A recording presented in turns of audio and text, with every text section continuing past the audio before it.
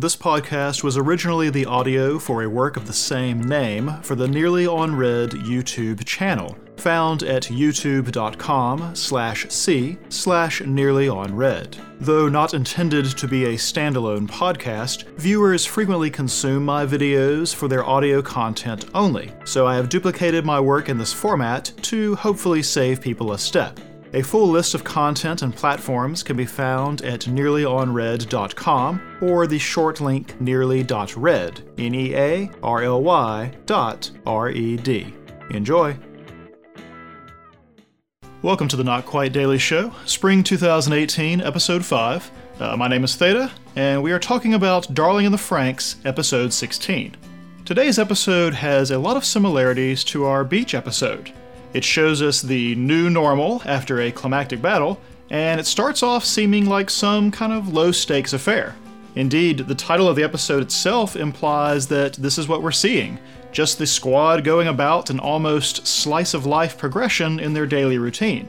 Characters are largely positive and inclusive, and conversation subjects are all simple and non-contentious.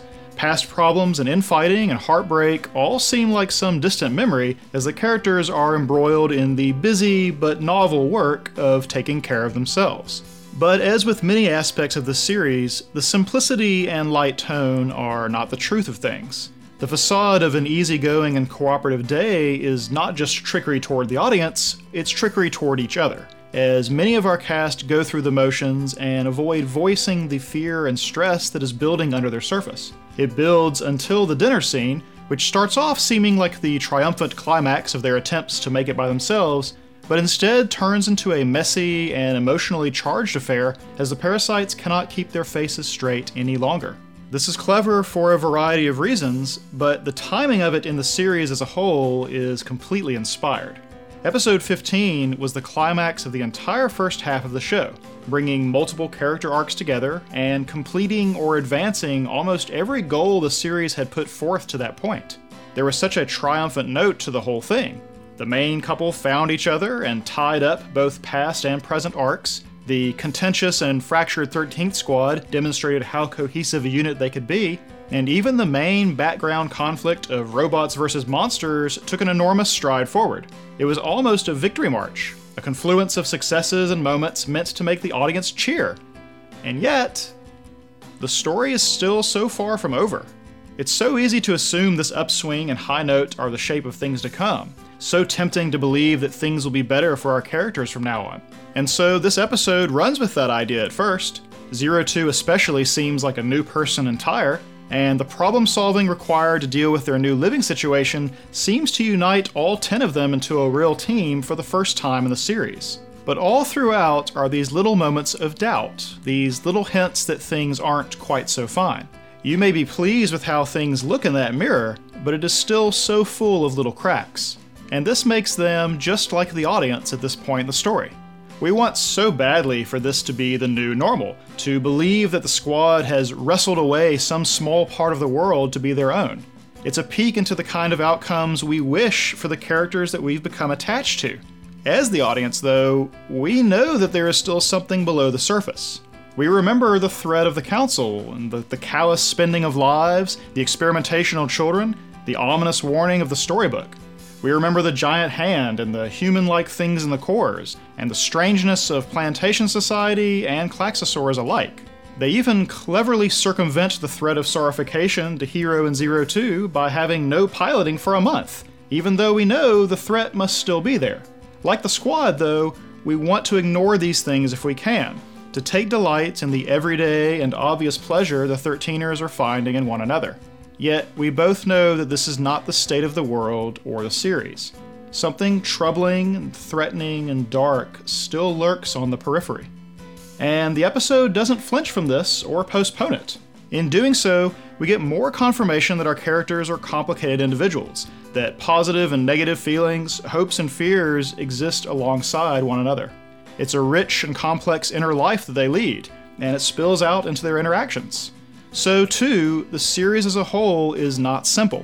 It does not have a single path or tone. It's not a rendition of some simplistic black and white world.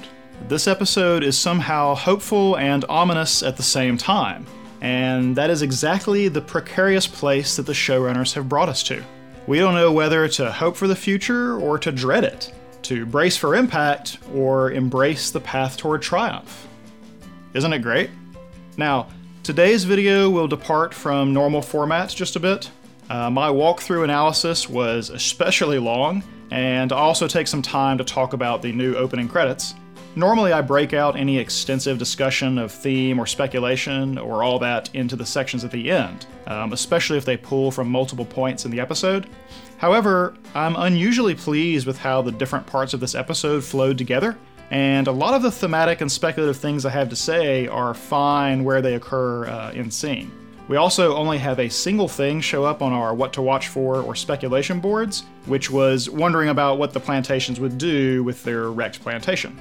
So today, we will actually just have a massive walkthrough section, including the new opening, and then a tiny goals and conflicts update at the very end. Theme and speculation will basically show up inside the walkthrough itself. Since the walkthroughs are so extensive, I've simplified our boards a little bit as well.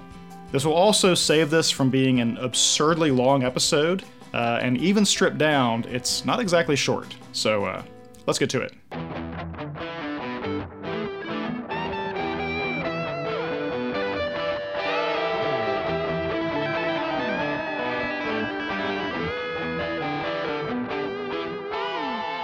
Although it is not chronologically first, the first thing we should talk about today is the updated opening credit sequence, as it is the first clue that we are not watching the happily ever after segment of our story. Our song is the same, sort of. It's remixed a bit, and some of the verses are actually different. As I've said before, I don't speak Japanese, so I'm afraid I cannot comment on what has changed lyric-wise and what it suggests about the series. I would be especially interested to know if Zero Two is actually mouthing some of the lyrics there at the end, similar to the way she did with the darling word in the first opening. But I can comment on the visuals, and we appear to have one of those mid-season credit sequences in which existing footage is reused rather than animated from scratch. The first sequence was almost entirely animation that was created specifically for it, while this one is a reuse of some of that animation, clips from the existing episode, and still images or short loops that are animated as motion graphics. While this one doesn't try to shove in quite as many single-second flashed images as the first, the inconsistency in speed of motion throughout disrupts the cohesiveness of this a little bit. I feel it is still pretty unified in its tone and symbolism. So rather than going through it second by second, I want to talk instead about the unifying patterns and what they may tell us about the series ahead. I think the most obvious difference between the two versions of the credits is the color scheme. While the first one was predominantly red and used graphical elements which suggested blood or blood flow, this new sequence is predominantly blue and uses an extensive water motif instead. Halfway through it, a new graphical motif joins in as well, but we'll get to that. Now, blue is a cooler, calmer color than red, and this even seems to be reflected in the more subdued way the song opens. However, we should also remember that we have a little bit of blue-red theming going on in the series. In the first half, Zero Two and Hiro seem to embody the contrasting red Oni, blue Oni character patterns, where red is associated with Zero Two and blue with Hiro. In their youth, however, we discovered that Zero Two had the blue blood of Klaxosaurs, and Hiro, of course, the red of humans. Indeed, it was this fact that seemed to make Zero Two understand that they were different creatures. However, these distinctions mixed over time. Zero Two became far more human-like, even to the point of having red blood, while we learn that Hiro actually ingested some of her blood, which nearly doomed him. The distinction between human and Klaxosaur has blurred in each of them, and increasingly their personalities have become less distinct and contrasting as well. As they are unmistakably a couple at this point in the series, one could say this idea of them being separate things that have become unified has run to completion. We don't need blood motifs anymore because their blood is unified, in a manner of speaking. So instead of blood, we get all this water imagery instead. It's more than just little circles and bubbles and lines to evoke water and currents. We start off with Zero Two plunging down into water, which eventually resolves into her plunging through the sky instead. There are multiple images of characters looking out over bodies of water or being framed by them, and we even have our squad seeming to reach upward through water as though drowning, only to have Zero Two dive in as a response. What do we conclude about all this water? It's way more prevalent than the idea of blood was in the first opening. I've talked about this before, but water has been a little bit inconsistent as a symbol in the series. The obvious water as life type of representation is present, right? With the world at large receiving no rainfall, while the human greenhouse of the parasite lodging does receive it. They'd never seen an ocean safe to swim in, yet they got to have this celebration of youth episode beside one that is safe. And then, of course, there's the idea I talked about here and there, with rainfall being synonymous with the ever-present idea of fertility. But there's also the ominous water dripping sequence in Episode 5, as Hiro's blue heart and health crisis worsens, and the tension between Zero Two and Ichigo builds. There is the seemingly pacifying effect that rainfall seems to have on Zero Two in that same episode. And then there is the pond itself where Hiro and Zero Two met. Well, re-met. That figures into the series again in Episode 5 in what was an oddly threatening moment. Then it shows up again at the height of Zero Two's crisis, where she is self-harming and rejects Hiro's affections and companionship. Now we look at this opening, and water seems to be a little foreboding. I mean, rather than using water as a symbol of life and fertility and renewal, it mostly is used to give a sense of our characters drowning or sinking into the depths. It seems more like an obstacle to overcome, something that isolates and threatens. And that brings me to the last pattern, and what seems to be the most prevalent one. This opening is full of separation. It opens with Zero Two falling down into water, leaving one world for another. She floats past a variety of characters who represent authority, yet each is in a pair that faces away from the other. Dr. Franks and 9 Alpha, the 2 Ape Council members, and Nana and Hachi. She does not fall forever, though. She is caught by a pair of the giant Klaxosaur-like hands that we saw devastate Plantation 13 at the end of last episode. Yet this is not an aggressive, hostile catching, but a gentle one, catching someone in free fall to protect them. Despite this, Zero Two looks out across the ocean with what I feel is probably a sense of longing. From her back sprouts a single wing, echoing the Jin bird symbol, but she has no second wing, no partner with which to fly. And so, despite the Klaxosaur hands supporting her, she disappears in a swirl of bubbles. Then, just as in the first opening, we get a series of our Squad 13 partnerships. However, it begins with Hiro. Just Hiro. No partner, with him reaching out to the empty blue around him. As he is looking up, we might infer that he is reaching towards where Zero Two was, up above the surface, or at least to the surface world in general. Then we have the other 4 pairs in succession, and yet again, there is a sense of separation. They are either oriented in opposite directions or facing opposite directions, except for Mitsuru and Kokoro, who are actually drifting apart from each other's outstretched hands, with looks of concern on their faces. After this, we have the silhouettes of our team running, played over a collection of moments from the first half of the series, before these silhouettes resolve into the actual characters all reaching out their hands. There is a certain desperation to their expressions, yet for some of them it seems like they are reaching out to offer a hand rather than looking for one extended to themselves. However, the next bit is those same hands reaching up toward the surface that we already mentioned, and that seems much more like the frantic grasping of those who are in fear of drowning. One hand seems to reach higher than the rest, a hand in a Stamen's uniform, and I think we are to assume that it is Hiro, as the next image is Zero Two diving down into the water, presumably toward the outstretched drowning hands. We get a repeat of the kiss of death from the original opening, though each of them is nude this time, and this launches the second graphical motif, a swirl of cherry blossoms. These blossoms will drift through all of the remaining scenes, except for the 2 that do not contain our squad members.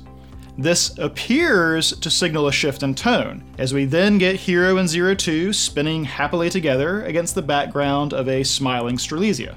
Rather than being under the water, they appear to be twirling through the sky, and soon we get accompanying images of birds flying, and the other Franks teams soaring through the air as well.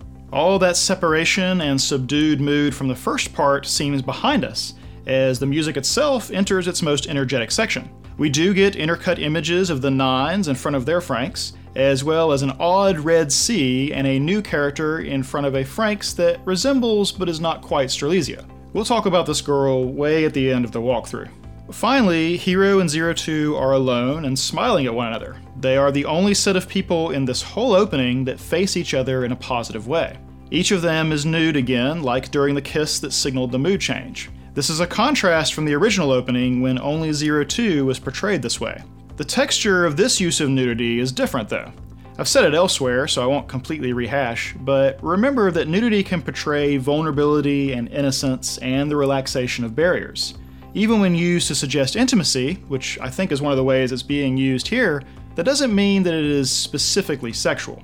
Not that portraying sexuality between these two is off topic either, far from it in fact, but I don't think the intent of this scene is to invoke their sexuality, but rather the other ways in which they are connected to each other.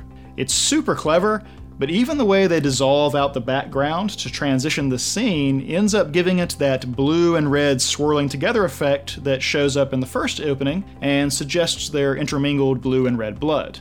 Then comes what I suspect is the part of this new opening that caught everyone's attention. As the two reach for each other, seeming to overcome all the separation we were shown, they don't actually touch, but rather kind of phase into one another. Zero Two whispers to him and then passes through and dissolves into cherry blossoms. For a moment, the cloud of blossoms even seems like it is forming a solitary wing from Hiro's back, sprouting from his right side, the opposite from the wing we saw on Zero Two earlier. With this though, the petals are then blown away, and Hiro is left hugging only himself, standing in front of that odd Franxx and Red Sea in the same place as the new girl from a moment ago. This seems like a complete overturning of the shift in tone. Rather than overcoming separation, it seems Zero Two and Hiro are actually impossibly distant, impossibly apart from each other. It's tempting to interpret this as foreshadowing Zero Two's death, and the opening as a way of bracing us for this bittersweet conclusion. This is actually reinforced by the use of cherry blossoms, a symbol that will be much more expressly linked to Zero Two later on this episode.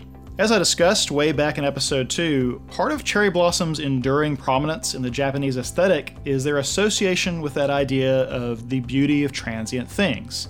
This is the idea that things which are brilliant yet short-lived are all the more brilliant for their fleeting nature. It's an idea the show has already mirrored with the use of shooting stars as metaphor, as well as the brief moments of happiness in the referenced Shakespearean tragedies and the Princess and Beast story. Those loves are intense but short. The meteors burn out, and the cherry blossoms engulf the country for about 2 weeks, and then they're gone again. Taking Hiro and Zero Two's scenes together and liberally sprinkling them with cherry blossom references seems to suggest pretty strongly that their story will follow this pattern too. Finally, Hiro is alone before the strange Franxx before dissolving himself, not into blossoms, but into blue circles that I think are supposed to recall all the water that we've seen throughout. They even fade upwards as though becoming rainfall or floating to the surface. This would match the idea I went over more thoroughly in the mythology section special episode last week, that Hiro might metaphorically supplant the Priest Kings and take the power of rain for himself. However, I can't be totally sure that this is what these blue circles represent, because for some reason there are several little yellow circles sprinkled throughout. Does this not instead suggest that we aren't seeing water, but blue blood cells with some yellow ones sprinkled in? And this coming from Hiro? I don't know. If Zero Two dispersing into blossoms signals death, then what does Hiro dispersing into water or blue blood mean? Also death? Or is it possible that such an obvious death flag is nothing of the sort? The series has absolutely set us up to expect death before, only to deliver us great victory instead of great sorrow. Are we being given every indication that a tragic or bittersweet ending is likely, only to surprise us in the other direction?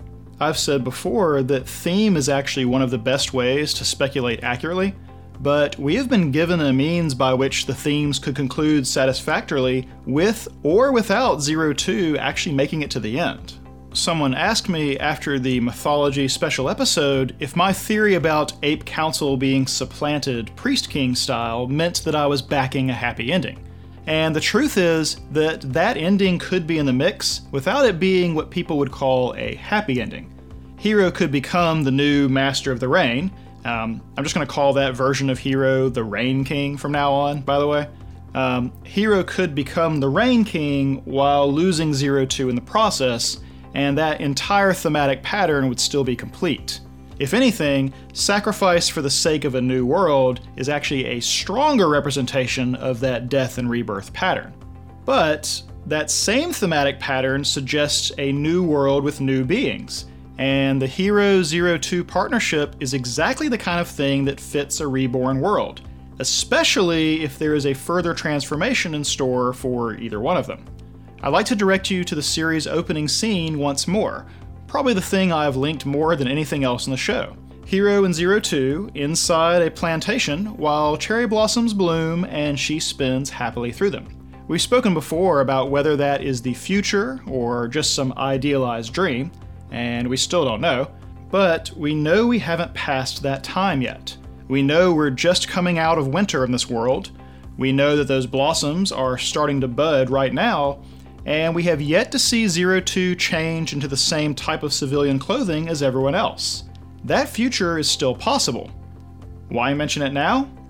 Well, remember all those scenes playing behind the running silhouettes a moment ago? The very last image in that sequence is that smiling, spinning Zero Two. Look, everything in this series about the use of fertility symbols and the mythology invoked suggests that this series ends with spring. I honestly can't see any other way that they can be consistent with what they've done so far. What's more, they've made sure to give us time markers to make sure we know it.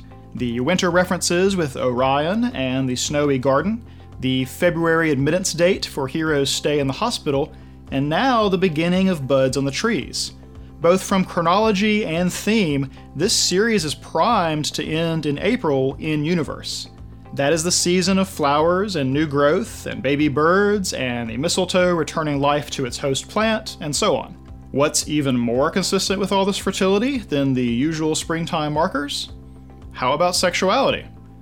Like I've said all along, the sexuality in this series is not about titillation or jokes, but is central to the tension between young and old generations, fertile and infertile, nature versus artifice. Well, which of our characters has been the most obvious embodiment of sexuality? Can we really have this sexuality and rebirth pattern come to fruition without Zero Two? Even all the awakening sexual understanding around her and Hero does not obscure their place as the main standard bearer of sex, and romance, and companionship, and unity, and all that it entails. So far, there is no viable stand-in for them in these matters, and it's hard to imagine the story could have these themes feel complete without them, unless we get someone else to fulfill this role. But the fact of where we are in the series still suggests that tragedy is on the table. We already saw the unity and happiness of episodes 6 through 8 descend into the agony of episode 14. There's plenty of time to move the story back in a downward direction. I even suggested before that if Zero Two cannot become human in a literal sense, she could still prove her humanity with a heroic display of empathy. In such a situation, she could very well self-sacrifice to make happiness possible for others, giving us a bittersweet conclusion that is still consistent with the thematic and characterization progress that has surrounded her. And hey, how else could you interpret them disappearing at the end of this sequence? Can you put some kind of positive spin on that one, Theta? Well, why does disappearing have to mean death anyway? Don't they want to disappear in a sense already? Go and see the outside world, run away together? Would it really make sense for the prominent Jin-bird metaphor to collapse with each of them separated once more? This opening seems to show each of them with a single complementary wing, and that strange Frank still standing at the end. So disappearing could actually be a more temporary situation. Is it possible that this is actually the future of the story, but only up to a certain point? That Zero Two vanishing like that isn't the last thing that happens, but actually sets up the end instead? And what if what we aren't seeing is what happens after, with the Jin-bird metaphor finding its true completion as they are able to reunite once again, and this time truly fly free into the outside world? So, what am I saying exactly? Is this opening suggesting a happy ending or a tragic one? My answer to that is yes. Basically, either way makes sense from where we are in the story. Either way can fulfill the character and themed journeys as we understand them. Happy ending, bittersweet ending, tragic ending, all of them can be argued successfully from this point in the series. Isn't that just awesome? We are no more privy to these characters' fates than the characters themselves. What a great place to be as an audience member.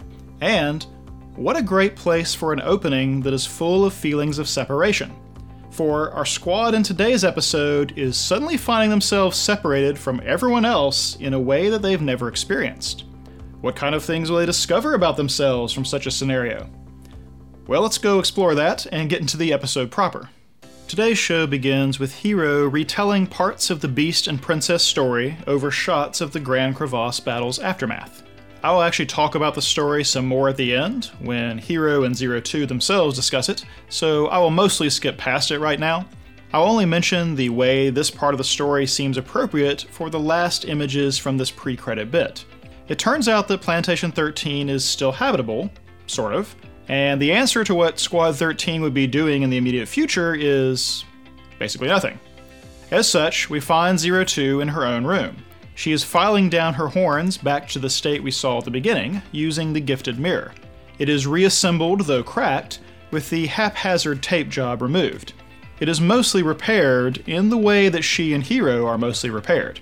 And it seems she is attending to her appearance in a self-satisfied way, a real change from the disgust she had been showing at her image leading up to the falling out.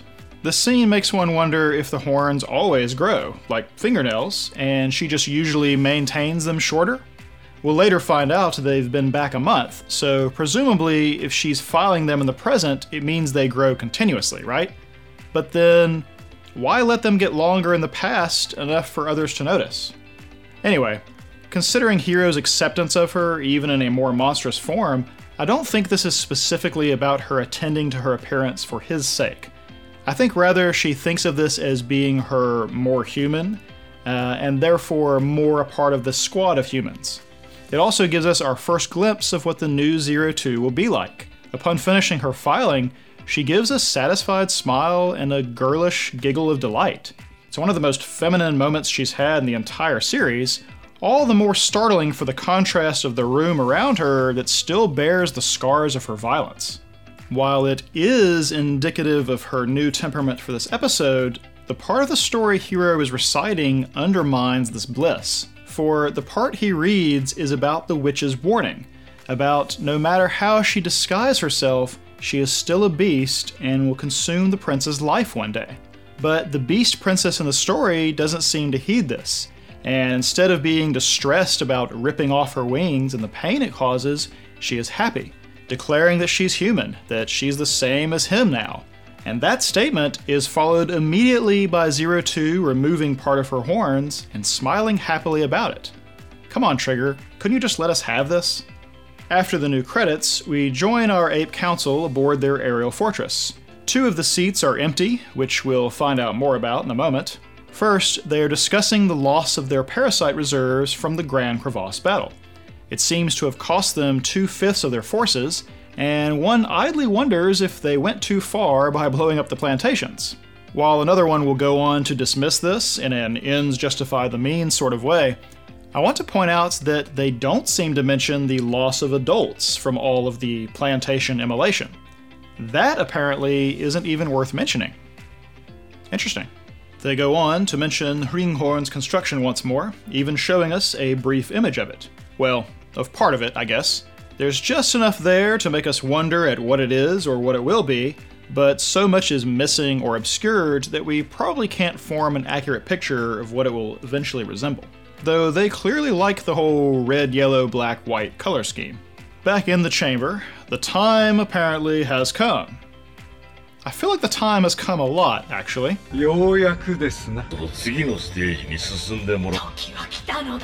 The time this go-around seems to concern a final warning to them, and he has already sent 2 messengers to you-know-where. Presumably, this is the missing 2 council members. I think we can guess that said messengers have been sent into the Crevasse, as that's the one new place they have access to, and the them is someone inside the Crevasse that they can communicate with, and not for the first time. If this is a final warning, It means some kind of communication with whoever is in the Grand Crevasse has already happened in the past, perhaps even in an ongoing manner. The Klaxosaurs we have seen to this point do not seem like the kind of beings you sit down at the negotiating table with, so there is quite the interesting implication here. Something that they can bargain and threaten lives among the Klaxosaurs, perhaps even rules them. Thus, the most interesting thing out of this meeting is what is said next. There is no need for 2 keys. Now, Klaxosaur Princess, what will you choose? So, keys, okay. Keys to what? And there are 2, but apparently only 1 is actually needed for whatever it is the keys do. In the context of having gained access to Grand Crevasse and sending a warning, I think we can infer that Ape must have one of these keys already, thus giving them leverage and the temerity to send said warning. Additionally, there is apparently a Klaxosaur Princess. Whether that is an actual title or a nickname, we will have to wait and see, but we'll talk about all of this a little more when we get to the end. Back inside Mistletoe, we have a new narrator take over, and is that Futoshi speaking? Like, he's said so few lines at this point that it took me a second to figure out who even could be talking. I fully expect Ikuno to narrate next time at this rate. Anyway, Futoshi catches us up on the situation. The parasites return to Mistletoe to stand by, and have done so for a month. What's more, they are having to attend to all the things the invisible caretakers did before now, as well as deal with some power and water supply issues. During this voiceover, we see Zorome staring out at the ruin of the crevasse with binoculars. He becomes excited when he sees a transport, thinking that it's Papa, but becomes deflated when he realizes they aren't coming to them. Of course, we can guess that these are the very 2 messengers we just heard about in the Ape Council. This hope and subsequent disappointment from Zorome will definitely show up again. Anyway, to deal with their sudden change in fortune, it appears that Squad 13 has pulled together to problem solve in an honestly impressive manner. We see that Zero Two is a part of their efforts as well, participating even without it directly involving Hiro. We learn that the parasites have not only lost their housekeepers, but communication with the outside as well, with the only hint that they are not completely alone, a weekly delivery of food. We see Goto attending to one such delivery, noting a letter alongside the supplies. He puts this in his pocket for now, and we will learn what it is later on. Mitsuru and Hiro are out on the grounds, away from the house itself. This will turn out to be the reason that Zero Two is playing messenger. They are investigating the water supply, and their interaction on the surface is a simple discussion of pragmatism. Like a lot of interactions on this show, though, there is unsaid subtext. I'd said when they spoke in episode 14 that may be the beginning of healing for Mitsuru, that he seems to endorse Hiro's thought process even if he didn't want to hear him apologize. Now in this scene, their conversation is civil, and Hiro agrees with Mitsuru's assessment. Hiro is perfectly warm, and Mitsuru isn't totally sure how to react. He has been contentious with Hiro for the whole series to this point, and we understand why, but now he is conflicted. He neither warms to Hiro nor rejects him. Zero Two interrupts before the conversation continues, but this reaction of Mitsuru's will show up later as well. It is breakfast time, and a considerably less elaborate one than usual. It seems our child soldiers are now eating like soldiers in truth, as their food supplies actually seem like a box of field rations. Despite this, spirits actually seem high, and the squad is cooperating to prepare their joint meal together. Well, almost all spirits are high, as Zorome is decidedly uninspired by the menu, but not so uninspired that he's going to skip out. Ikuno arrives late to the party, apologizing. Ichigo reassures her that it's fine, as she evidently has been feeling feverish.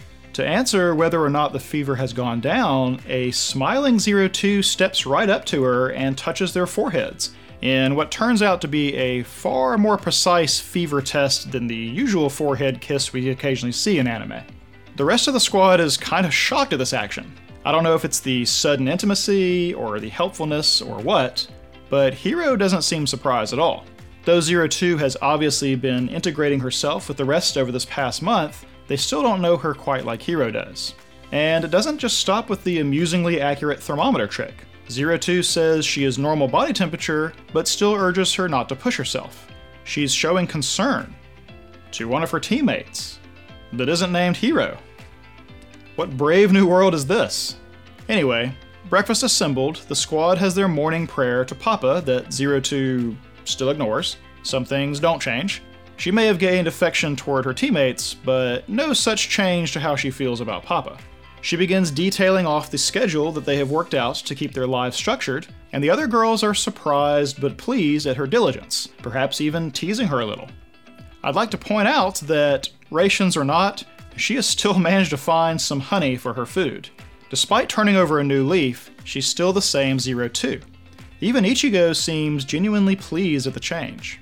Over at the boys' table, and we do once again have a boys and girls table, Futoshi is at a loss as to what to do with food in front of him. Forget 02's transformation. This is the real sea change in our squad.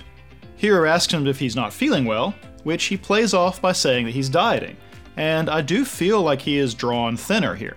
But it seems like, once again, Futoshi and food are just a setup for a joke, as Orome begins teasing him, pinching handholds of his side and telling him it's a waste of time. So much for having a Futoshi narrated episode mean we get more depth in his characterization. Or, maybe, this will also come up again later. Next up, we have another bit of off-screen exposition as we confirm that our 3 on-site adults did survive the attack of the giant hand. It was pretty likely, but it's still nice to know, especially after learning that no one has contacted the squad for a month. And, as we are learning here, that is entirely by design. Dr. Franks says that intervening with the children will mean that this whole project will be ruined. Hachi understands and complies, but Nana is confused. She thinks this separation means risking what they've achieved. She reasons that the kids survived all that hell and came back alive, so surely they would be great assets to Papa and the rest. She starts speaking about keeping the test going before getting cut off, but before continuing, doesn't this mean that she has one idea of what makes this a test group, while the doctor and perhaps even Hachi have a different one? Like, is she imagining that they are a test group because of their individualized Franks and the other unique things that give them autonomy, with the goal of creating a superior fighting group? I mean, that seems like a reasonable conclusion for her if she hasn't been given any other reason, as she was championing this as the cause of their impressive metrics back in episode 11. From that perspective, it must seem very much like leaving them alone risks losing this impressive squad and the usefulness that they would be for the Ape Council. Of course, that's only if that was the actual purpose. As we have guessed at many points, Dr. Franks seems to have much bigger schemes for Squad 13, especially Hiro and 02. As Nana previously didn't understand the reasoning for the beach trip, or for not intervening in the outbreak of puberty, it's clear that she isn't in on this plan. And then, Dr. Franks drops a bit of a bomb on her, telling her that she's been down this road too. This genuinely surprises her, but before she can respond, the doctor signs off, urging Hachi to keep it up. Nana is left trying to make sense of what just happened, and then suddenly has a pain in the side of her head. Hachi says nothing, but stares at her impassively. What in the world? Well, we could guess that in the breakdown of normal Plantation 13 life, perhaps Nana has been exposed to sickness or lack of treatment, like the old lady from episode 10, but that pain on the side of her head reminds me of someone else experiencing a similar pain. Considering the doctor's statement about her going down this road and her surprise at it, is it a stretch to think that she's got some altered memories of her own? I've noted before that Nana seems to have a fair amount of empathy toward her charges, way more than what we've come to expect from literally any other adult. Would it be so shocking to find out that she was a previous iteration of this experiment of making more human parasites? I actually went back and looked at that picture of the previous Squad 13. No one looks like her, of course, I mean that would jump right out at us, but there is one girl who also has green eyes and parts her hair on the same side. Granted, this girl has shorter hair and wears glasses, but that would be the perfect way to hide her in plain sight, no? Now, green eyes aren't super rare. Mitsuru, Ichigo, and Ikuno all have green eyes, and the picture is faded to the point that it's difficult to determine hair color. Still, being a survivor of an otherwise demolished squad in a failed experiment doesn't seem like a strange thing to have mind wiped in this universe. Of course, how are you going to like it if the glasses dude in this picture ends up being Hachi or something? Of course, Hachi seems to be more informed than Nana, so maybe not. I have thought before that Nana and Hachi might come into conflict one day, owing to her increasing concern for the kids and his continued lack of emotion and the strict adherence to protocol. And, as I suggested, the two of them facing away from each other in the new opening is potentially hinting at a future separation. But what a twist it would be if Hachi is the actual sleeper agent for Dr. Franks all along. Anyway, Dr. Franks' policy of non-interference, just as during their puberty escapades or their unsupervised trip to the beach, seems to be about letting them behave however they would without oversight. That is, to see what kind of patterns and arrangements and relationships they would naturally fall into. It's not something that their childhood has prepared them for, that apparently anyone's childhood prepares them for in this plantation society. Why does he want them to have a chance to be different, to practice solving their own problems, to practice self-sufficiency? My hunch on that reminds me a bit of all things, Fight Club. Not to dive too much into it, but Fight Club, the movie, had a catchy bit that is probably the most recognizable lines from it. The first rule of Fight Club is you do not talk about Fight Club. The second rule of Fight Club is you do not talk about Fight Club. In retrospect, these seem like silly rules, right? How does a club gain new members if you don't talk about it? How could you expect people not to talk about it in the first place? It's almost like you're intentionally creating rules that you know people are going to break. Oh. The whole point was to get them used to the idea of breaking rules. Start with these small, made-up ones, and slowly progress to the big ones. The rules you really want to see broken. The rules you really want torn down. We have a similar situation here, I think. If you want to foster some independent thought away from the control of Papa and the Council, you don't start with open rebellion. Nobody's set up for that, nobody knows how to take care of themselves, nobody knows what to do without being told, heck, no one even has a real name. So you start with small things. Individuality, extra autonomy, a small responsibility like, say, having to do your own cleaning. And then, letting contentious situations crop up, forcing them into scenarios they aren't prepared for. You introduce a true X factor into their midst. You encourage their curiosity and independence. You put them under great stress. And then, when chance delivers the opportunity, you let them see just how far they've come, just how much they can rely on each other, and just how little they may actually need the society that controls them. By God, that just might work. But of course, there will be some growing pains, and in the next scene, as Hiro and Goto unpack the latest delivery, they get to talking about how waiting around is making them just as anxious as risking their lives in battle. But Goto makes a remark about how he is surprised, that he thought Hiro was the most gung-ho about piloting the Franks. Implied here is that Hiro is not as anxious as everyone else, that he's more content with their situation than the rest of them, except for maybe Zero 2. And Goto's right. Hiro was very gung-ho about it, and so was Zero 2, though each of them had different reasons for wanting to pilot and kill Klaxosaurs. But now, as we'll see in a minute, they are the happiest about this change in their lives. They are possibly as happy as either of them has ever been. You know, I favor choosing series that I anticipate will be character-driven. Some of you have even noted that my analysis tends to be very character-centric. A lot of what I talk about, especially in these walkthroughs, is about trying to get inside the heads of the characters and understand why they do or say what they do or say. It's the reason Goals is its own distinct section that we keep track of. Understanding what characters want and why not only helps shape our sense of where the story is and where it's going, it also gives us most of the way to understanding our cast as well. The current situation with Hiro and Zero 2 is a great example of this in action. Zero 2 appeared to be driven by a goal of killing Klaxosaurs and becoming more human. That was the what that she wanted, but we didn't understand the why, and so I kept it as an unknown goal for a long time. Once we got that detail filled in, that these were just steps on the way to meeting her darling, suddenly we know what makes her tick.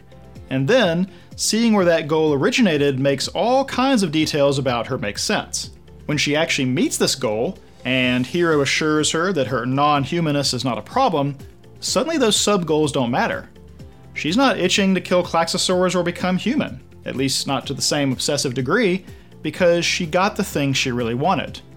The squad is repeatedly gobsmacked by her change in attitude, but neither Hiro nor the audience is. She's not chasing that goal like before, she actually got there. It would be strange if she didn't change. And Hiro is the same way. He was obsessed with piloting because he had lost his sense of self, the thing that made him special and different. He didn't remember that he'd abandoned that goal in favor of facing the world with the young Zero Two. Thus, he struggled and grasped at whatever he could for a sense of belonging and purpose. That is the Hiro that Goro is remembering, the one who knowingly risked his life to pilot that third time despite the physical toll it was taking. But once Hiro remembered his old self and his old goal, piloting by itself lost a lot of its meaning. It wasn't enough of a purpose anymore, not compared to the purpose of being with Zero Two and then one day seeing the outside world together. Just like her, he's met the goal that supersedes the sub-goals that were steps on the way. Piloting for each of them ended up being a means and not the end. Each of them is getting to revel in having met that end right now. But the other pilots aren't to that point. They don't have big goals that exist apart from piloting and their duty to Papa and the society.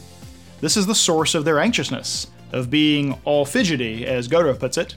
If we're right about what Dr. Franks is up to, then it's not enough that they lose some of their dependence on society. They're going to need some new purpose as well. Thus, in the next scene, we have a pair of characters starting to figure out such things for themselves. Mitsuru has come to Kokoro in their de facto meeting place and asked her to cut his hair. I have to say, I'm so impressed by this writing choice. You see, it's common in a number of cultures that a dramatic cutting of hair signals an equally dramatic change in a person's life situation, that the hair cutting marks a break with the past. Japan is one such culture. There was even a time when hair and social status were inextricably linked, and the cutting of hair was quite literally a change to one's station. Mitsuru has come to such a point, as he will discuss during the haircut itself. His own driving purpose of alternately trying to best or impress Hiro has fizzled out, and that leaves him a bit adrift. He knows he needs to start anew, and the haircut symbolizes this fresh start for him. Kokoro is even taken aback when he first asks. Remember, she has chastised him before for never leaning on anyone. Asking for something like this is a dramatic step for him in more than one way. What I like so much about this choice is asking Kokoro to be the one that does it, as well as the very gentle, meditative way the act is portrayed. Haircutting can be fairly intimate. A lot of people find having their hair touched to be relaxing, and it is also a show of trust to allow someone to touch and alter your body in such a way. You make yourself vulnerable to someone who is cutting your hair. I'd mentioned way back in episode 5, when Mitsuru hid the pills from Kokoro, that he wasn't in a place where he could let others see his vulnerable side. Letting Kokoro get a first glimpse at it during the scene where she starts up in Stampede mode was a big step at the time.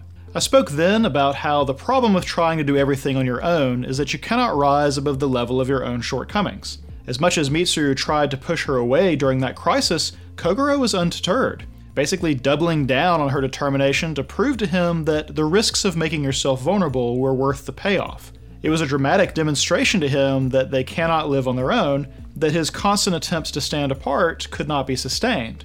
And so, during this episode, where the squad is having to work things out among themselves like never before, it's quite fitting that he would want to turn over a new leaf and join in, and it's fitting that it's Kokoro he comes to as he attempts to put this need for change into words.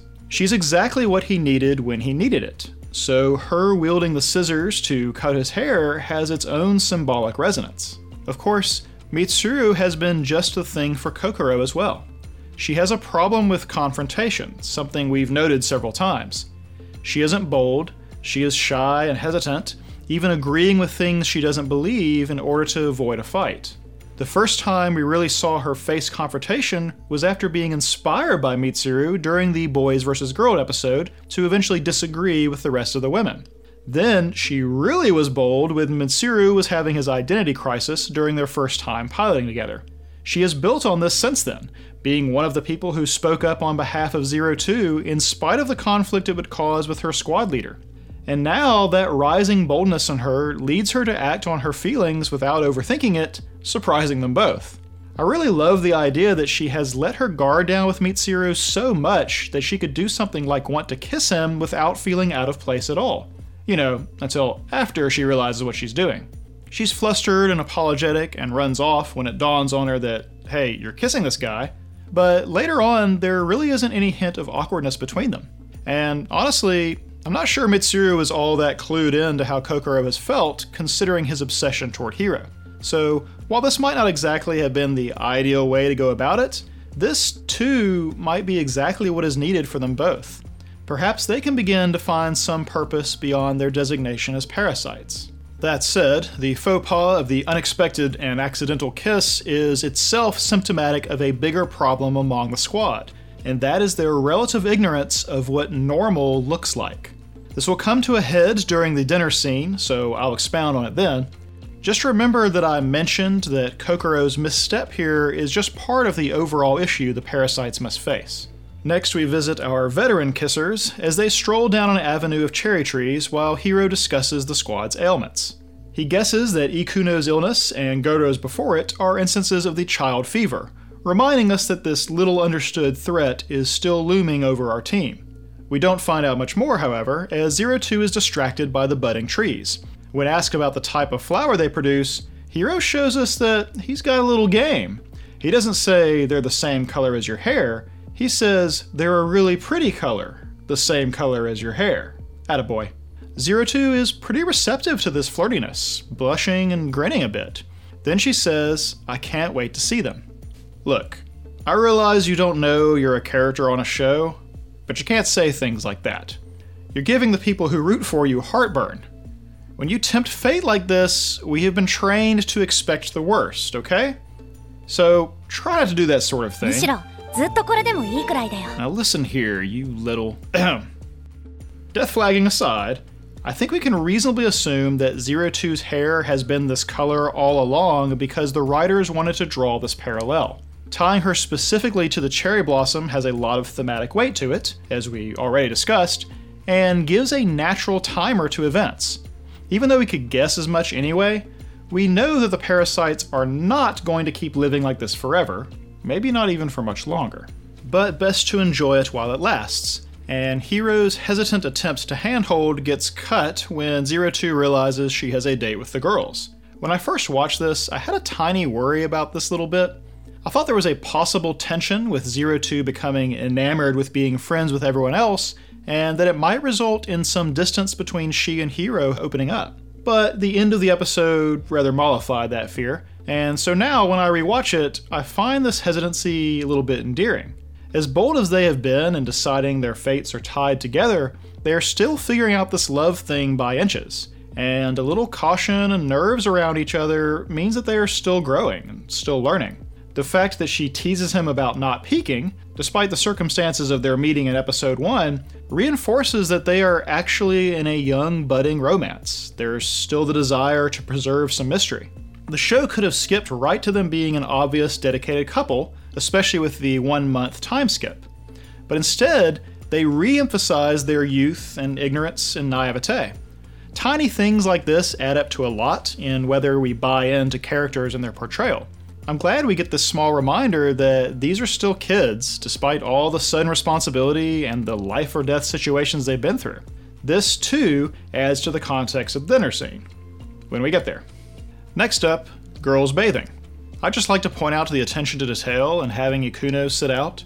She could have bathed with the rest, and we probably wouldn't have thought anything of it. But as she was still getting over being ill, it makes sense that she wouldn't want to get wet outdoors.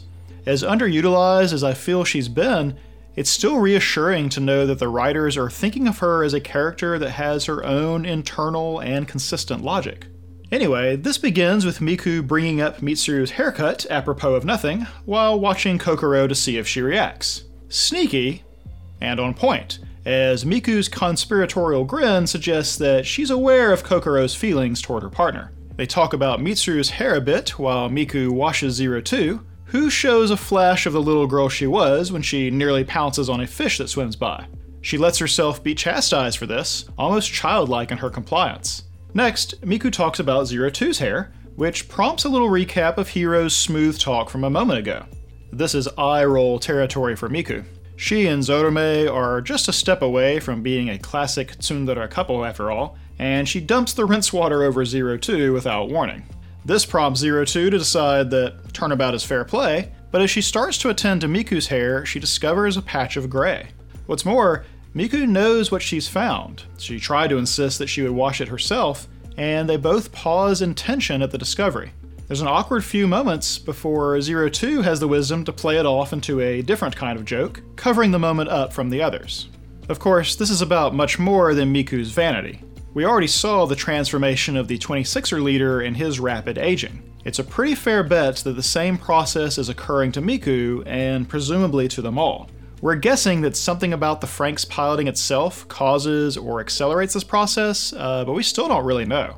We just know that parasites don't become adults, and have assumed that this is part of the reason why. Is this process reversible? Does it continue whether they pilot or not? It appears some new threat lies over our squad. And it's not the only one, as the next scene is a meeting about the particulars of their situation and the various threats to their survival. No need to really run through all this.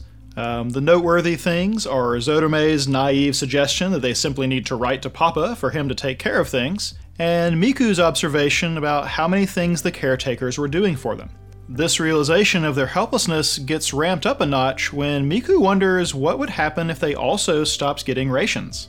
This results in a pretty long silence. Everyone takes a moment to let the dread of being completely cut off sink in. No one has an answer to this possibility, which is perhaps the most frightening thing, until Zero Two proposes a simple solution. They can just cook their own food. I realize this seems like, well, duh, to all of us, but the fact that no one else even proposed the idea should be really telling. As they say, they've never done that. No one's ever taught them that. And yet, as they talk it out, they realize they very well may have the tools they need to solve the problems themselves. Everyone is excited by this idea. Even though we know they still have plenty of supplies, they want to immediately give the whole thing a try. Well, everyone but Zorome, that is. We can even see that he's standing apart from everyone else and not participating when we switch to outside. But that doesn't deter the rest, who are so excited about this they've made it an event, even dragging their nice dining room set out here on the grass. Zorome does get enticed to joining in anyway. What young boy doesn't like playing with fire? The roles seem to be spread around, various members of the team assisting one another to assemble the various parts of the meal. The books from the study turn out to be more pragmatic than some of them may have suspected, and several are open as they work through them to make their meal. Despite their ignorance, the parasites have been taught to follow directions their whole life. I suspect easily navigating a cookbook is just the beginning of what they might be capable of with the right resources. The fishing detail returns with their haul. Despite Goto's experience with fishing, we saw him receive the rod as his gift from Papa, Zero Two still bests him. Good thing, since Hiro managed to catch none at all. She promises to teach him the tricks, but others expressing interest in fishing results in her giving an impromptu lesson to everyone. Watching this makes Ichigo thoughtful and observes to Goto that the mood has changed.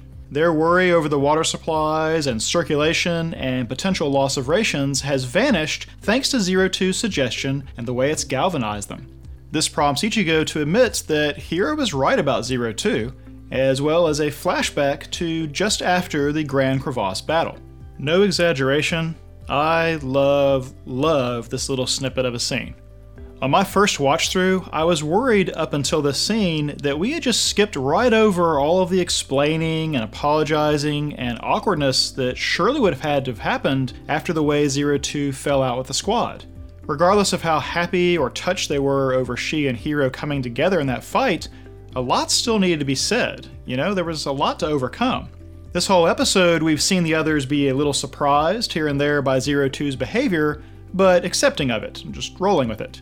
I thought maybe they wanted us to buy that the power of Hiro's love just immediately made her into this helpful, giggly girl who fit right into the very team she just said she doesn't care about. That didn't feel right to me, and even though I was pleased that they were taking the time this episode to let all that upheaval settle, I was worried that they were going to shortchange us on showing a believable transition phase for Zero Two.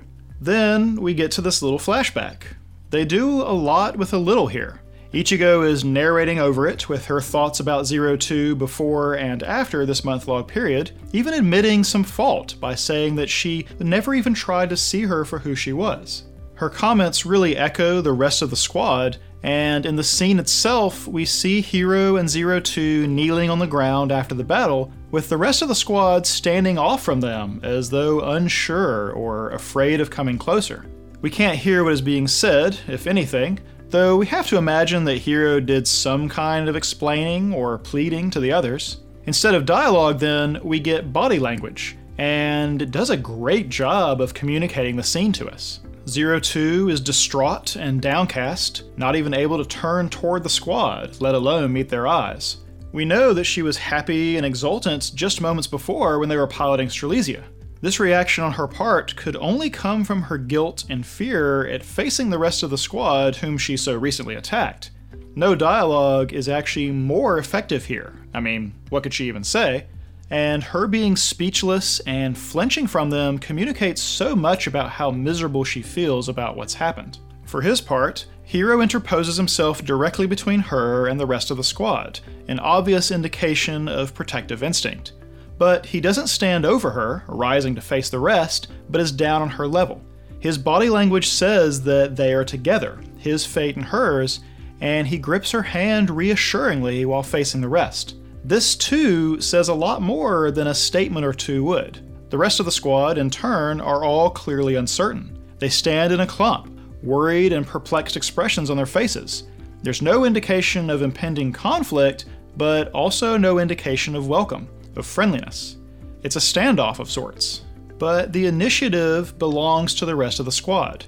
Neither Hiro nor Zero Two is going to move.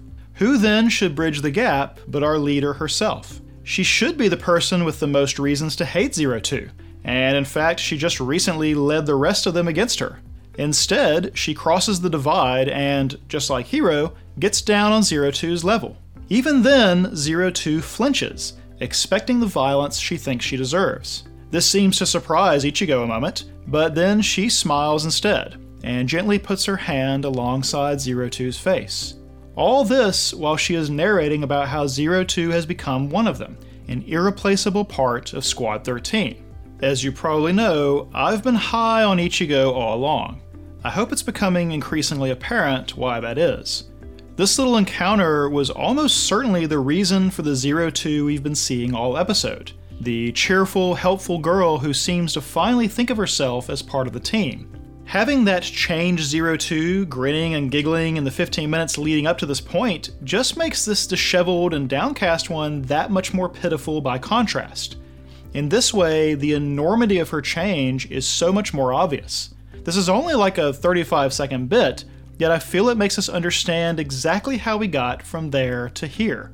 And it started with Ichigo's proactive acceptance. It's one thing for the rest of the squad to see their leader and Zero Two's biggest attractor show a change of heart. That certainly helps repair the damage caused by the final hospital scene, but as we observed back then, the problem with Zero Two fitting in wasn't really the rest of the squad. They were already pretty accepting, even resisting Ichigo's initial charge against her. No, Zero Two thinking of herself as a part of them, or even caring about them, was always the biggest hurdle. Once she treated them as disposable and even harmed them, the only believable conclusion she could make is that she is irreparably an outsider. So, to then have the girl who stood against her as both leader and rival come to her like this? Be gentle with her like this? This is very similar to how Hiro overcame his difficulty with her. Getting Zero Two to believe that Hiro wanted her even as a monster was the key to reaching her. Likewise, having her biggest enemy be the first to extend the olive branch was almost certainly critical to Zero Two believing that she could belong with the rest. All of this current synergy and teamwork in the group starts from this moment, when Ichigo shows an almost astonishing level of maturity. You know, as Hiro becomes more like his old self, I expect he might return to being a type of spiritual leader to the rest, or maybe a kind of moral compass. But I think it's clear why Ichigo leads this group. I think it's clear why Ichigo should lead this group. Anyway, the squad's dinner-making labors are finally over, and they settle in to enjoy their handiwork, some with confidence and some with trepidation. I'd like to point out that they have pushed the tables together and haven't segregated into boy and girl groups. 3 of our pairs actually sit together. As they start to set about dinner, their ritual of a table prayer is interrupted by none other than our number 1 Papa lover, Zorome. What gives? Well, actually, we talked about this a bit before, back during the beach episode. Zorome was heaping praise on the adults for building the plantations and creating that life for themselves instead of staying out in the natural setting. I remarked on these words by saying this whole spiel for him is like a type of patriotism, a loyalty and enthusiasm to the state that he feels is righteous. I would expect that if a day ever comes when Papa and the rest lose favor in their eyes or betray them in some way, that Zorome will be the biggest denouncer of them, and plantation life and the adults. Such is the way with this kind of fervor. Now, I wasn't expecting that a dinner party of all things would be the crack in their unshakable faith, and it's obviously not some earth-shattering event. I love it though. It's such a subtle, believable step away from blind acceptance. Zorome is posing a pretty philosophical question here. Why should we have to pray when we did everything ourselves? I imagine if Dr. Franks could hear that line, he'd be cackling with delight. That question is only a few steps away from asking, why should we fight and risk our lives when it doesn't help us? Or why should we depend on them if we can depend on each other? Or why should we obey at all when we can rule ourselves? Zorome's question might as well be a summation of this entire experimental separation. Of course, the thing that makes this episode so good to me is that it doesn't end there. Cooking dinner themselves is a great triumph for a variety of reasons, but it doesn't mean they skip to the end, suddenly capable young adults ready to do everything on their own.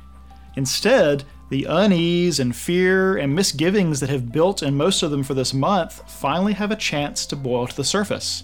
It starts with Zorome's overcompensating enthusiasm. Futoshi is still hesitant to eat, but Zorome isn't going to let him off this time, not with the effort and victory of this meal. If he doesn't join in, doesn't it kind of spoil this whole triumph for them? How is it that the one guy always eating isn't participating? As their struggle results in the broken plate and wasted food, the truth comes out. Zorome knows that Futoshi has been throwing up the food he eats.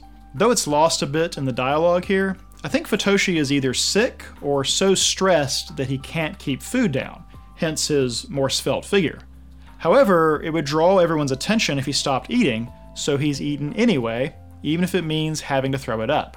Even that was getting to be too much, hence his statement this morning about him dieting. Zorome is confronting him about this, but as Futoshi tries to defend himself and explain it away, he looks up to see that Zorome isn't crapping on him. He's worried sick. Even though Zorome constantly teases Futoshi, they are bros. They've repeatedly been co-conspirators throughout the series. They show it in the antagonistic way that guys often do, but Zorome legitimately cares about him, is legitimately worried that he won't survive if he doesn't eat. And Futoshi doesn't fight him on it anymore, but instead insists he'll eat it all, as if to prove to Zorome that he doesn't have to worry. But he can't, really, for whatever reason it is that is ailing him. This finally gets to the heart of the matter. Why isn't someone doing something for them? Why isn't Papa or someone else coming to get them? Despite Zorome's statement about praying a moment ago, don't forget that he was the one so hopeful at the beginning when he spotted the transport, only to be so downcast when it was not coming to them. His sense of loss and desperation is commensurate to his belief in Papa. Among our squad, he has the furthest to fall in his faith. And so the idea that they can do things on their own has this very scary thought that accompanies it. Are we actually on our own? Thanks to this little confrontation, though, the squad is able to open the floodgates of their individual worries with each other. They were all worried. They were all concerned and stressed. They'd put on a brave face to work together and try to problem solve, but the fear that they'd been cast aside haunted them all. This brings us to the main thing I think this episode demonstrates to us about our squad: the enormous gulf in their understanding. You know, we started this series in mid-stride. Everything about the parasites and their situation and their past are things we've picked up as we've gone along. We've had to learn about this very different world at the same time we are learning the complicated interplay between their personalities. There's been a lot to take in. We have noted their naivete and ignorance about some things, especially sexuality and romance and all that, but there has only occasionally been moments when the series asks us to consider what it must be like to have been raised the way they were. And the truth is that they're almost certainly all damaged and full of insecurities and neuroses and confidence problems and poor self-image. You know, children don't know any other way except the way they are raised. They accept their circumstance as the normal one, as the only one. This is the really insidious thing about child abuse.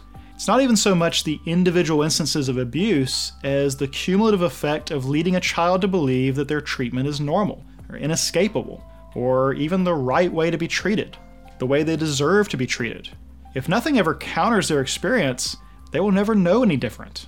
But when a day comes that they do gain some perspective, when they are able to understand the wrongness of what happened to them, that's actually a pretty traumatic day itself.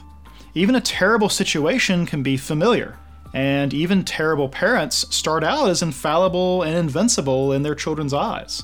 One of the real milestones in growing up is the day you realize that your parents or guardians are flawed, that they make mistakes, that they may even be bad people in some ways. It shakes your innocent confidence in the world and your own place in it. And so we have our squad.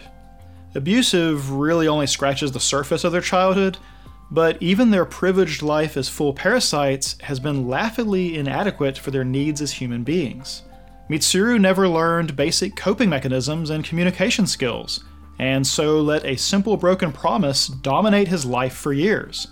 Kokoro has no example to follow for her own burgeoning feelings, and no one to ask about the maternity book, leading to her missteps with both Futoshi and Mitsuru.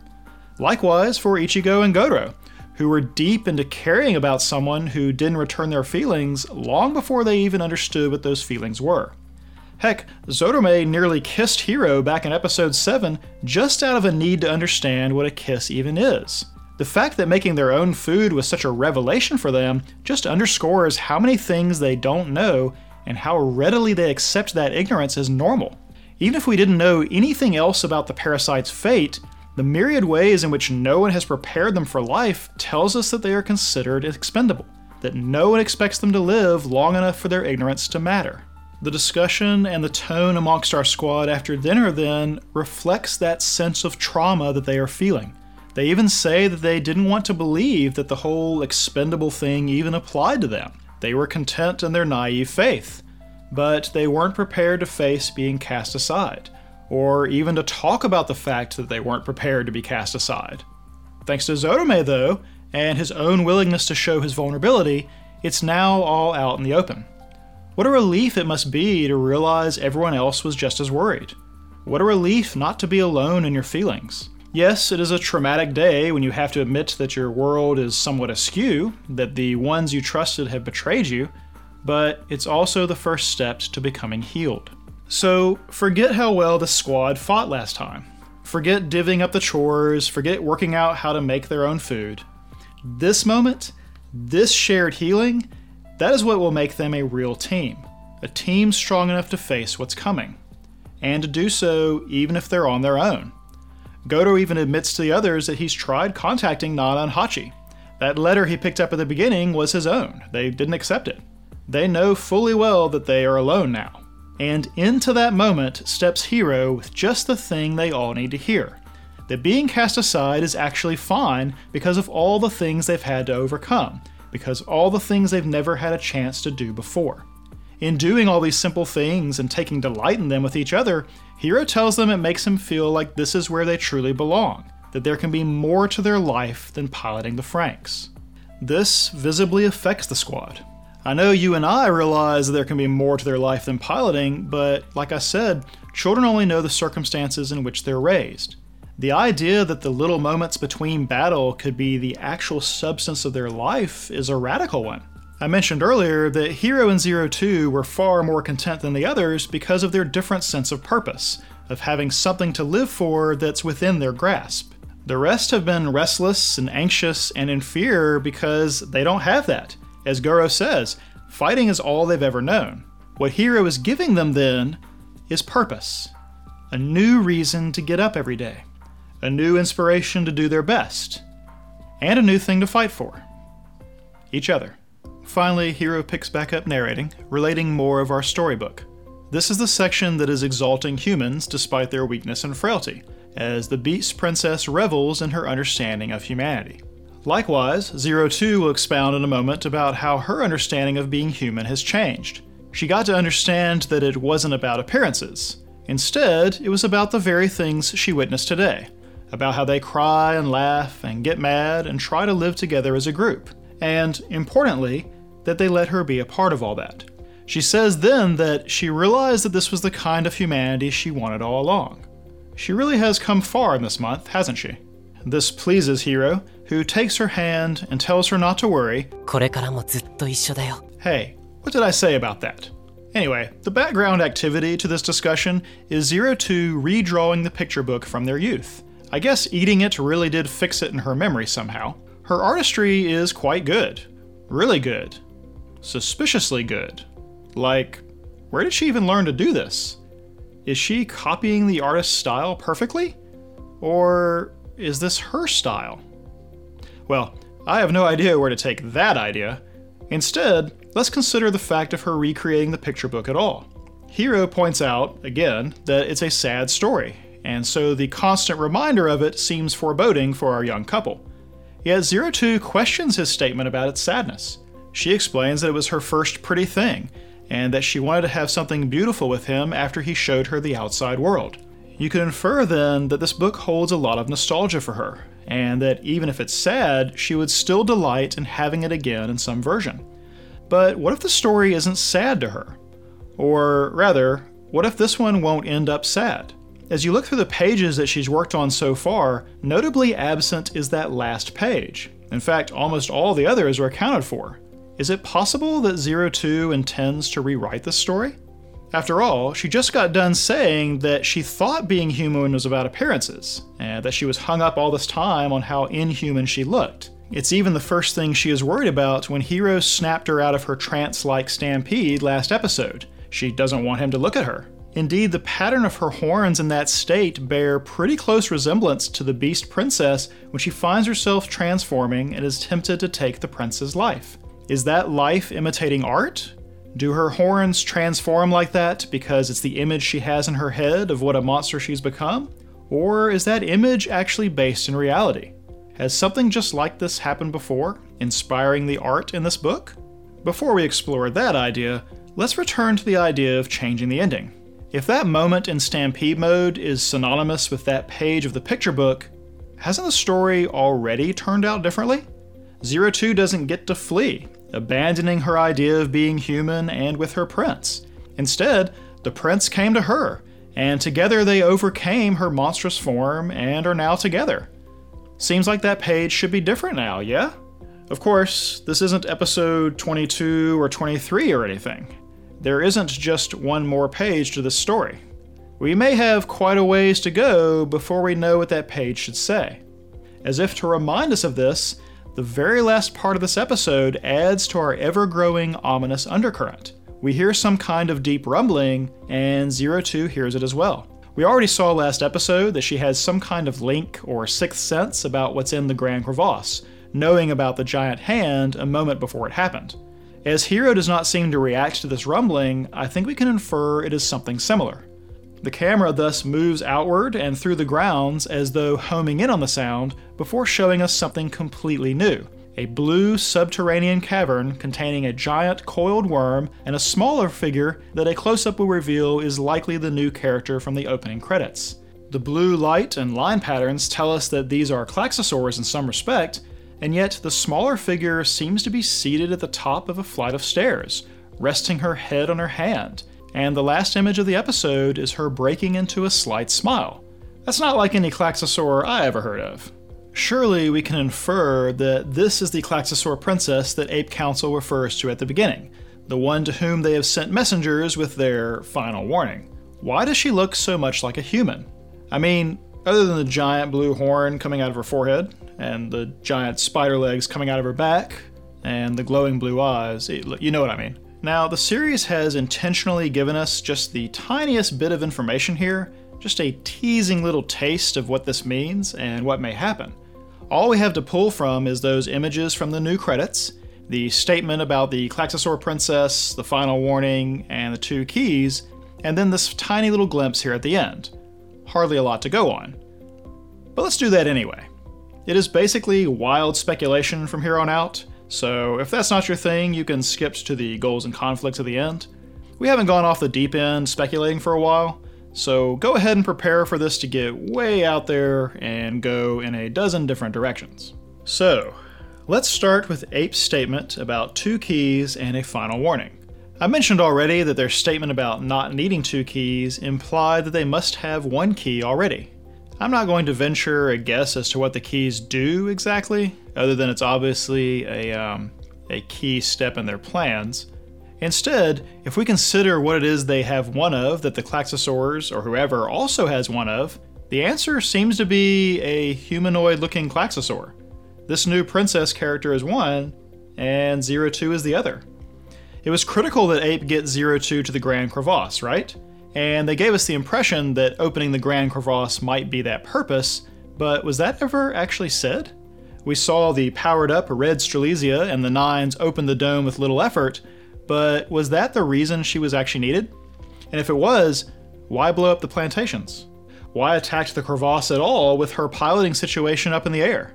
Doesn't it make more sense that they need her for something else, and that her battlefield prowess was just a bonus? Granted, this means they're risking her in battle rather foolishly, but maybe the Nines are just as much bodyguards as they are squad mates. Of course, it could be that it's actually Strelitzia that is the key, and the other Franks in the credits is the other, or maybe the combination of them together. I suspect you still need 02 to use Strelitzia anyway, so it amounts to the same thing. So let's explore this idea. 02 as a youth resembles the princess a lot more than the humanized version of her. Additionally, the strange Franks looming behind her in the credits looks a lot like Strelitzia without actually being Strelitzia. The shoulders are different, the face and the hair are a little different, to say nothing of whatever extra is going on down there in the lower body. Additionally, there are these floating little brackets forming a circle behind it. They're pretty faint, but they show up both times as Franks does in the opening, so it's a safe bet that they're linked. Is that actually part of the Franks? Some kind of shield or spinning weapon or something? Or is it standing in front of some kind of portal or tunnel? Perhaps the very thing that the keys are for. Finally, it does have something in common with Strelitzia and the princess, and that is that solitary central horn. They aren't the same thing exactly, this Franks and Strelitzia, but they were either made by the same person, or one was based off of the other. That idea opens up another line of speculation. Suppose for a second that the Franks in the credits is linked to the Klaxosaur Princess. What if that is the original Franks, or some original mech that the Franks are based off? Strelitzia looks the most like it, so maybe it was the first and most closely matches it in power. Then the Nines Franks were based off Strelitzia, and then the normal Franks other squads use were derivative from there. There's a type of descending order of power there, isn't there? Maybe multiple iterations strayed further from the original Klaxosaur design and lost potency as a result. Then comes the Squad 13 Franks, not based off something from the Klaxosaurs, but based off of the humans who are going to pilot them, inseparable from their pistols in a way that seems to mirror the 02 and Strelitzia link. Maybe they aren't as powerful as Strelitzia, but they seem like they might be a step up over the normal squads, yeah? But let's go back to this idea of Franks being derivatives from something the Klaxosaurs have or did. Along with the fact that Ape's actions this episode indicate they've been having a dialogue with the princess, can't we assume that this is not really the humans versus monsters conflict that has been sold to the parasites? To me, this whole semi-diplomacy suggests the possibility that whatever is going on in the Klaxosaur faction may not be alien at all, but actually some other faction of humanity. I don't want to mention it by name since I would be spoiling the series, but there was an anime where the twist turned out to be that the monsters humanity was in eternal struggle with were actually a divergent path that past humans had taken. There was a crisis, and one faction went heavily into technology to deal with it, while the other one went into self-modification, and they eventually clashed. The self-modifying ones became so inhuman that, years later, the people they fight against don't even realize they come from the same place. Now, I don't think the hints of diplomacy and the resemblance between the princess and Zero-Two are enough to suggest this by themselves. But what about that human-looking thing in the cores? Could Klaxosaurs actually be a way some faction of humanity alters themselves in order to live below ground? Could all those empty cores we saw in the layman class Klaxosaur be a means to take the adults or parasites into their ranks, converting them into something that can move and survive underground? Whatever the past crisis in this world was, and disease still makes plenty of sense, is it not possible that one faction moved under the earth, 12 Monkeys style, while a different faction locked themselves up in giant sterile plantations?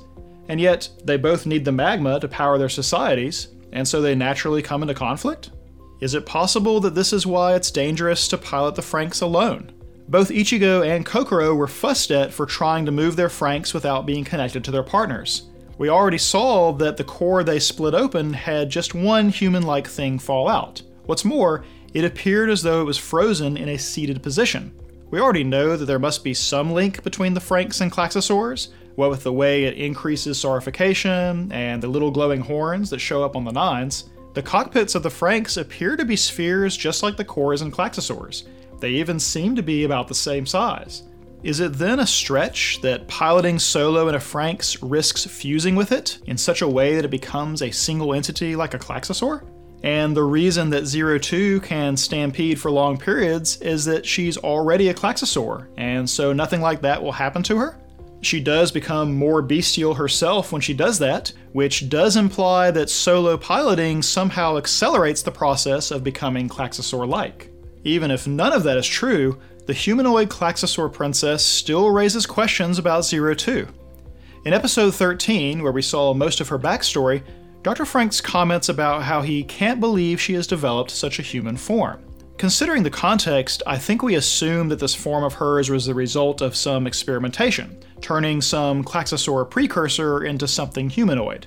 This doesn't seem unreasonable, especially since we know that Zero-Two became even more human-like over time. But what if we got that wrong? What if Zero-Two was taken from Klaxosaur society already looking like that? What if those are the memories that she thinks she should have but can't remember, the time before she was in that nursery room? Perhaps she and the Klaxosaur princess are sisters or cousins or mother-daughter or something. And this is why Zero-Two has that sixth sense link to whatever is going on in the Grand Crevasse. It would support the idea of her being one of the two keys and the princess being the other, certainly. To take that another direction, perhaps Zero-Two wasn't kidnapped from them, but came to humanity willingly. Even though I brought up the Red Oni, Blue Oni story before, I still think the only way that's been invoked in series is the characterization pairing version. The story itself is not similar enough to Hiro and Zero-Two for their story to be a retelling of it at this point. Even if Hiro becomes like her, that still doesn't match the way the story goes. However, with the introduction of this horned, blue-themed princess, we now actually have a candidate for a Red Oni, Blue Oni story retelling. For that to be true, some kind of pre-existing relationship would have to exist between Zero-Two and this princess, and was sacrificed so that Zero-Two could go and join humanity. Why she would want to do this is a mystery, since the motivation of hers that we know about is Hiro, and she met him after coming to Garden. But in the original story, the Red Oni wants to play with the human children he sees, and Blue Oni makes it possible even though it means they will be separated forever. Since Garden is full of children, could it have been something as innocent as her seeing them and wanting to play with them? Considering what happens to her, that would be astonishingly tragic. But I might have it backwards. Maybe the Garden researchers did create her, and they also created the so-called Klaxosaur princess. I mean, Zero-Two is code 002. Is it possible this is code 001? I can't imagine how that eventually led to her being in the Grand Crevasse, or having some authority over Klaxosaurs, if that's what's going on, or even what the timescale on that would be, but we might as well float the possibility. That said, the indeterminate timescale of all this brings up another possibility. Last episode, one of the Ape Council members referred to Dr. Franxx by his first name, Werner. That means that he has a first and last name, which does not jive at all with Plantation Society as we understand it. It seems that he may actually predate Plantation Society, an idea that I have floated before. speaking to him in such a familiar way also implies that some or all of the council have known him for a long time, and that their relationship is perhaps more personal rather than that of authority and subordinate. Perhaps these were all young men and women back in the founding days of the plantations. What would Dr. Franks be like as a young lad anyway? Where am I going with this? Well, there's something I have intentionally avoided speculating on before now, and that is the mechanical, covered-up part of Dr. Franks. It's not unusual by itself, but that single horn is awfully conspicuous, especially considering how much it resembles one of Zero Two's horns, or the horns of light we saw on the Nines. Seems like he might have had a case of scarification of his own at some point, yes? How would that have gone down? Well, is it possible that he and our Klaxosaur princess were once in a similar position to Hero and Zero Two? That the early days of Frank's development involved an incident that left him in some sort of half-changed state and caused them to separate? I don't know if their societies were already at war, or this helped cause it, or if she was experimental, or whatever. But what if part of what drives Dr. Franks is that incident? Would it mean he is trying to exact revenge on her? Does it mean he's trying to get back to her? Or is it possible that the future he is grooming the 13ers for is a future in which they could coexist? Some connection to this princess could very easily explain why Dr. Franks might be divergent in his goals from the rest of the Ape Council. But do I really have any good reason to believe something like this occurred? Well, let me ask you. Where did the Beast and Prince story come from? Why does it mirror what happened with Zero Two so closely, even including the transformation? Why did someone deliver that exact story to Zero Two? It ends sadly with the Beast Princess fleeing in some changed form and the prince never being able to find her again. Could that actually be the story of Dr. Franks and the Klaxosaur Princess, with the search still going? Could he be pulling the longest of cons on the Ape Council? I don't know. This is pretty wild conjecture, but we still have a fair amount of mysteries that need answers. Dr. Franks' unknown goal is almost certainly what has brought the 13th Squad to this point. Who is to say that he isn't moving more than just them behind the scenes, all towards some desire we are still waiting to discover? All that said, I do have one speculation that I don't think is so far-fetched. This goes back to those 2 keys and the final warning nonsense. I'm assuming that some combination of Zero Two and Strelitzia is one of these keys. If so, all I know for sure is if I'm the Klaxosaur Princess and Ape Council is coming on strong because they have a key of their own, my next step is to change that situation. I'm going to go get that key. If that happens, that last page of the storybook isn't going to be colored in for some time. I could see this resulting in a little split narrative, where Zero Two is down in the crevasse and both she and us learn about Klaxosaur society and history, as well as her own distant past. Meanwhile, both Ape and Hero become desperate to get her back, though for completely different reasons.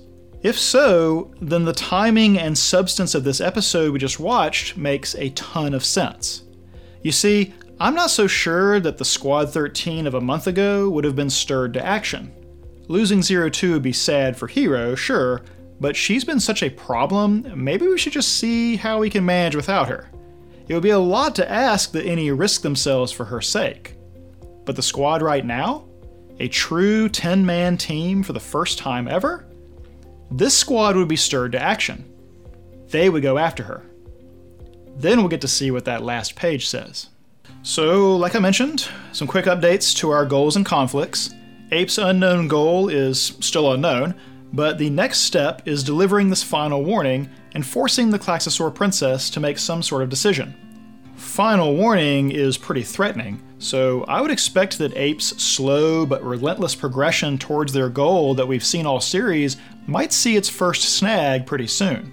I'm adding a new goal for the squad as a whole. We don't have any express consensus on this, but I feel like we can add a squad-wide goal for the 13ers of life beyond piloting. As mentioned, the non-Team Strelitzia pilots are anxious because of their lack of purpose, and Hero's speech at the end seemed to resonate. I think carving out a normal life for themselves is something most or all of them would be willing to work toward right now, so we'll put this up here and see what kind of progress they make, and how it might affect their decision making. I'm also going to add a new goal for Kokoro of pursuing Mitsuru. Well, we first started talking about this back in episode 8, and I would say the cat is out of the bag now. Since she knows that Mitsuru is moving past his issues with Hiro, I think she can probably pursue him in earnest now. She even talked about how he can start all over now, and like we mentioned, the haircutting is a symbolic gesture of a break with the past. No time like the present. Go get him, girl. Moving into conflicts then. The team is not a team. I wavered about taking this off last time. I think we can strike it for sure now. The powwow at the end there and the healing I expect comes from it is going to make them a unified force, especially if I'm right about them having a new shared purpose. Even if conflict arises among them, realizing they can talk it out and problem solve as a group means that tiny hiccups aren't going to threaten them anymore. So, this one's over. In the Klaxosaur threat conflict, Ape seems to believe that they are forcing this to its endgame. What with this final warning, and the construction, and waiting to hear the Klaxosaur Princess decision, this might result in some unexpected actions from the Klaxosaurs. So I am anticipating that this conflict is not as dormant as it seems after that last battle. I'm also going to add a new conflict of the squad's ailments. The break in piloting may have put off the saurification conflicts for Hiro and Zero 2, but that turns out not to be the only physical threat to our team. Several of them have come down with child fever, though it seems they can come out of it. We have no idea if that is changing them or their ability to pilot down the road, though. We also have the revelation that Miku is graying, much like we saw on the 26er leader. It's probably a fair bet that she's not alone, that all of them are experiencing some form of the rapid aging that looms over parasites. We don't know if this is something that is only accelerated by piloting Franks, or is something that will continue regardless, some intrinsic condition that they all carry. Combating these and any other threats to the squad's health may inform their decision-making in the future. Okay, that is all. I said last time I really hoped they would remember that character development has been what has made the series great so far, and that they wouldn't forget that in favor of some new focus on the Grand Crevasse narrative. If this episode is anything to go by, we seem to be in good hands. So, I will see you again on the next page in our story. Title music by Russell J. Crowe, other music licensed from the artists at Audio Jungle. Script, performance, and editing by Theta. Theta is played by Redacted. Original video can be found at youtube.com/c/nearlyonred, and a full list of credits is available at nearlyonred.com. Until next time, thanks for everything.